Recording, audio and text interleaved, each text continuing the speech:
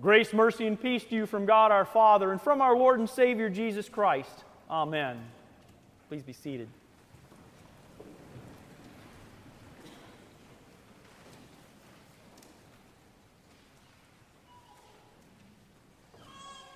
On Jordan's banks, the Baptist cry is heard no more.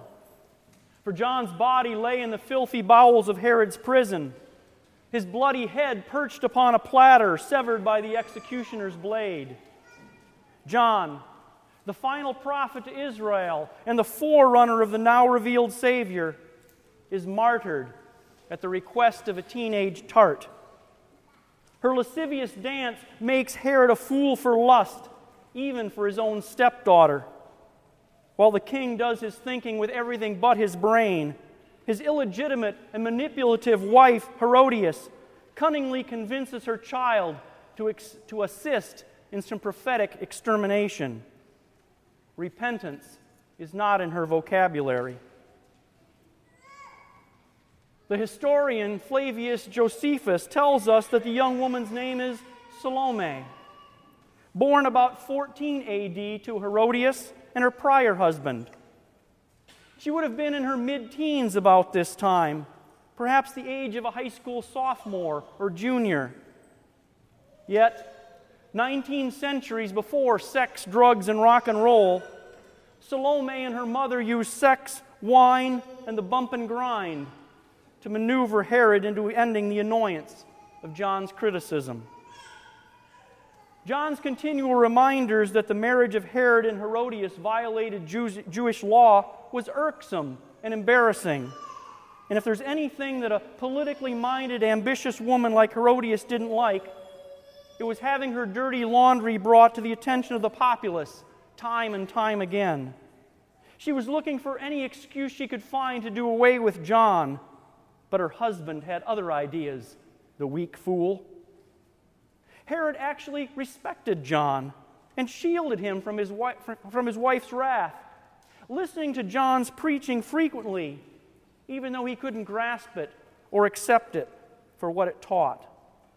And so, when Herod's banquet loosened his mind and his tongue, Herodias wasted no time in taking advantage of his reckless promise to do whatever Salome wished.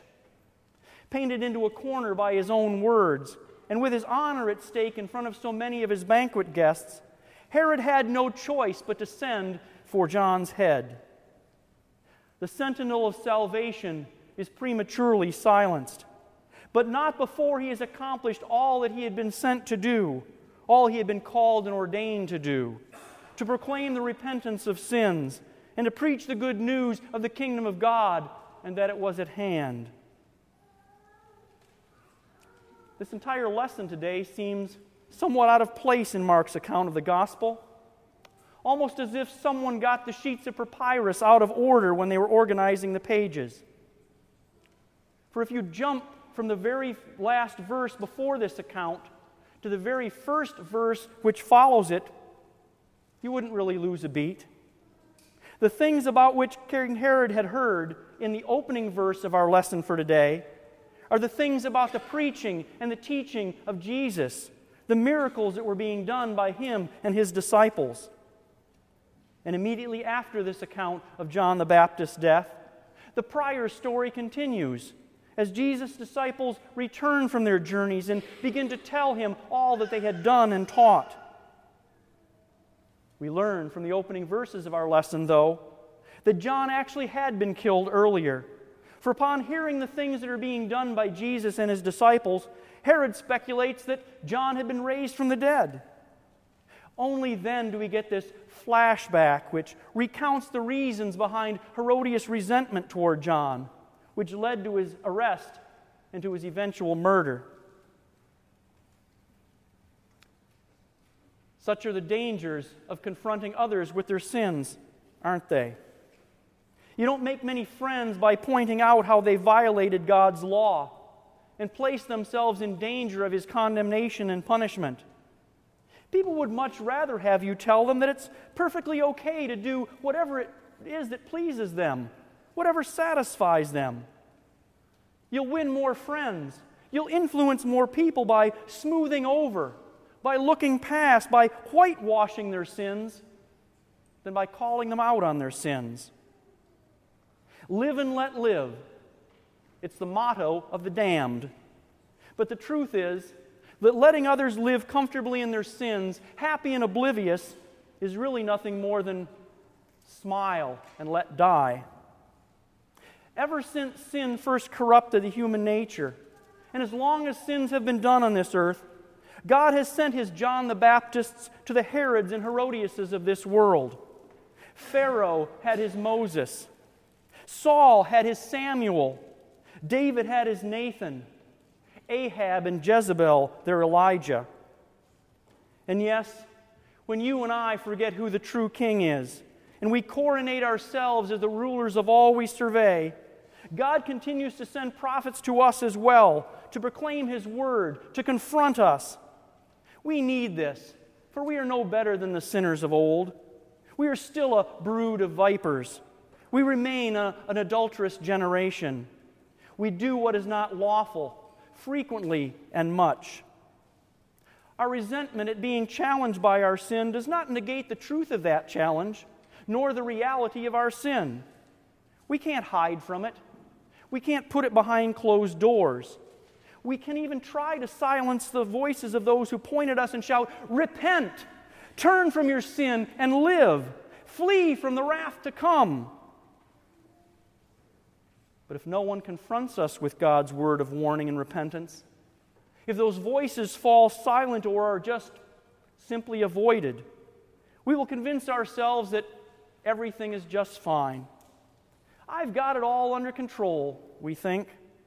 Nobody knows my sin, and even if they do, it's nobody's business but mine, right? The party continues.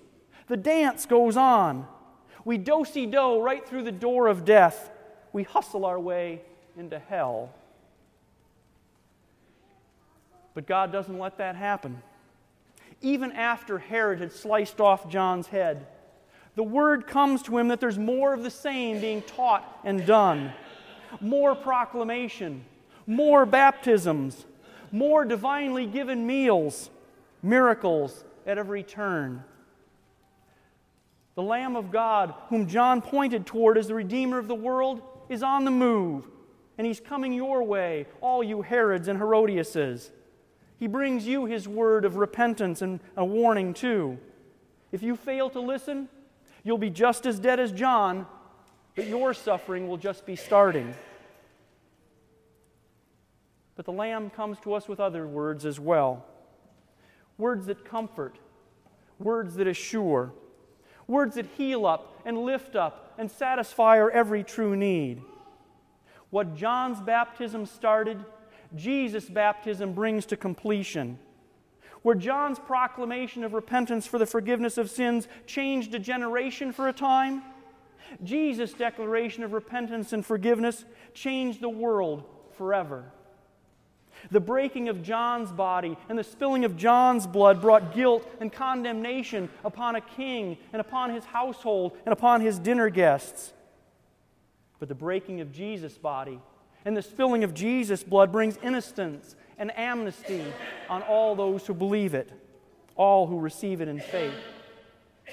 It brings the true King's banquet to you, and it assures you that you will have a place at the King's banquet table and in the King's house forever. There's much horrible irony in the martyrdom of John the Baptist. He spoke the truth, and yet he fell into the hands of pretenders and deceivers. He brought the rough yet simple words of the heavenly King to Herod's family, and yet he fell victim on account of their smooth words and their complex plotting. He conveyed a solution of love and was met with hate and bitterness.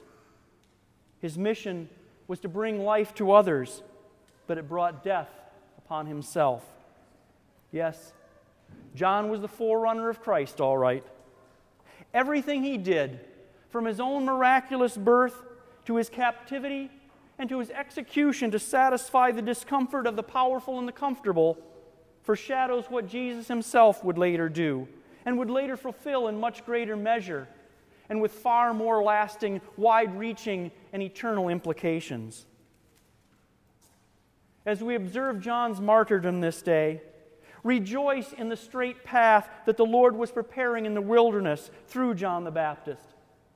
Heed his warning to repent, for the kingdom of God is at hand. Remember his constant dedication to God's task. Admire his life of self-denial and his acceptance of his place of humility, even as the Lord's prominence increased. And thank the Lord for John's faithfulness unto death. Most of all, though, remember the one to whom John always pointed, the Lamb of God, who takes away the sin of the world. It is He, Jesus Christ, who has put your feet on that straight and narrow path to eternal life. It is Jesus who brings the kingdom of God near to you who repent. It is Jesus who kept His eyes firmly fixed on the cross laid before Him, who denied Himself and took up that cross after taking on the humility of human flesh into His divine being. It is Jesus whose resurrection from the dead ensured John's rising from the dead as well, just as it assures your rising from the dead also. The words of Jesus tell us that there is no one born of woman who is greater than John the Baptist. But on account of Jesus, the name that is above every other name, you have been brought into God's kingdom, where even the very least of us is greater than John. Jesus has won the battle, that you might wear the crown. Amen.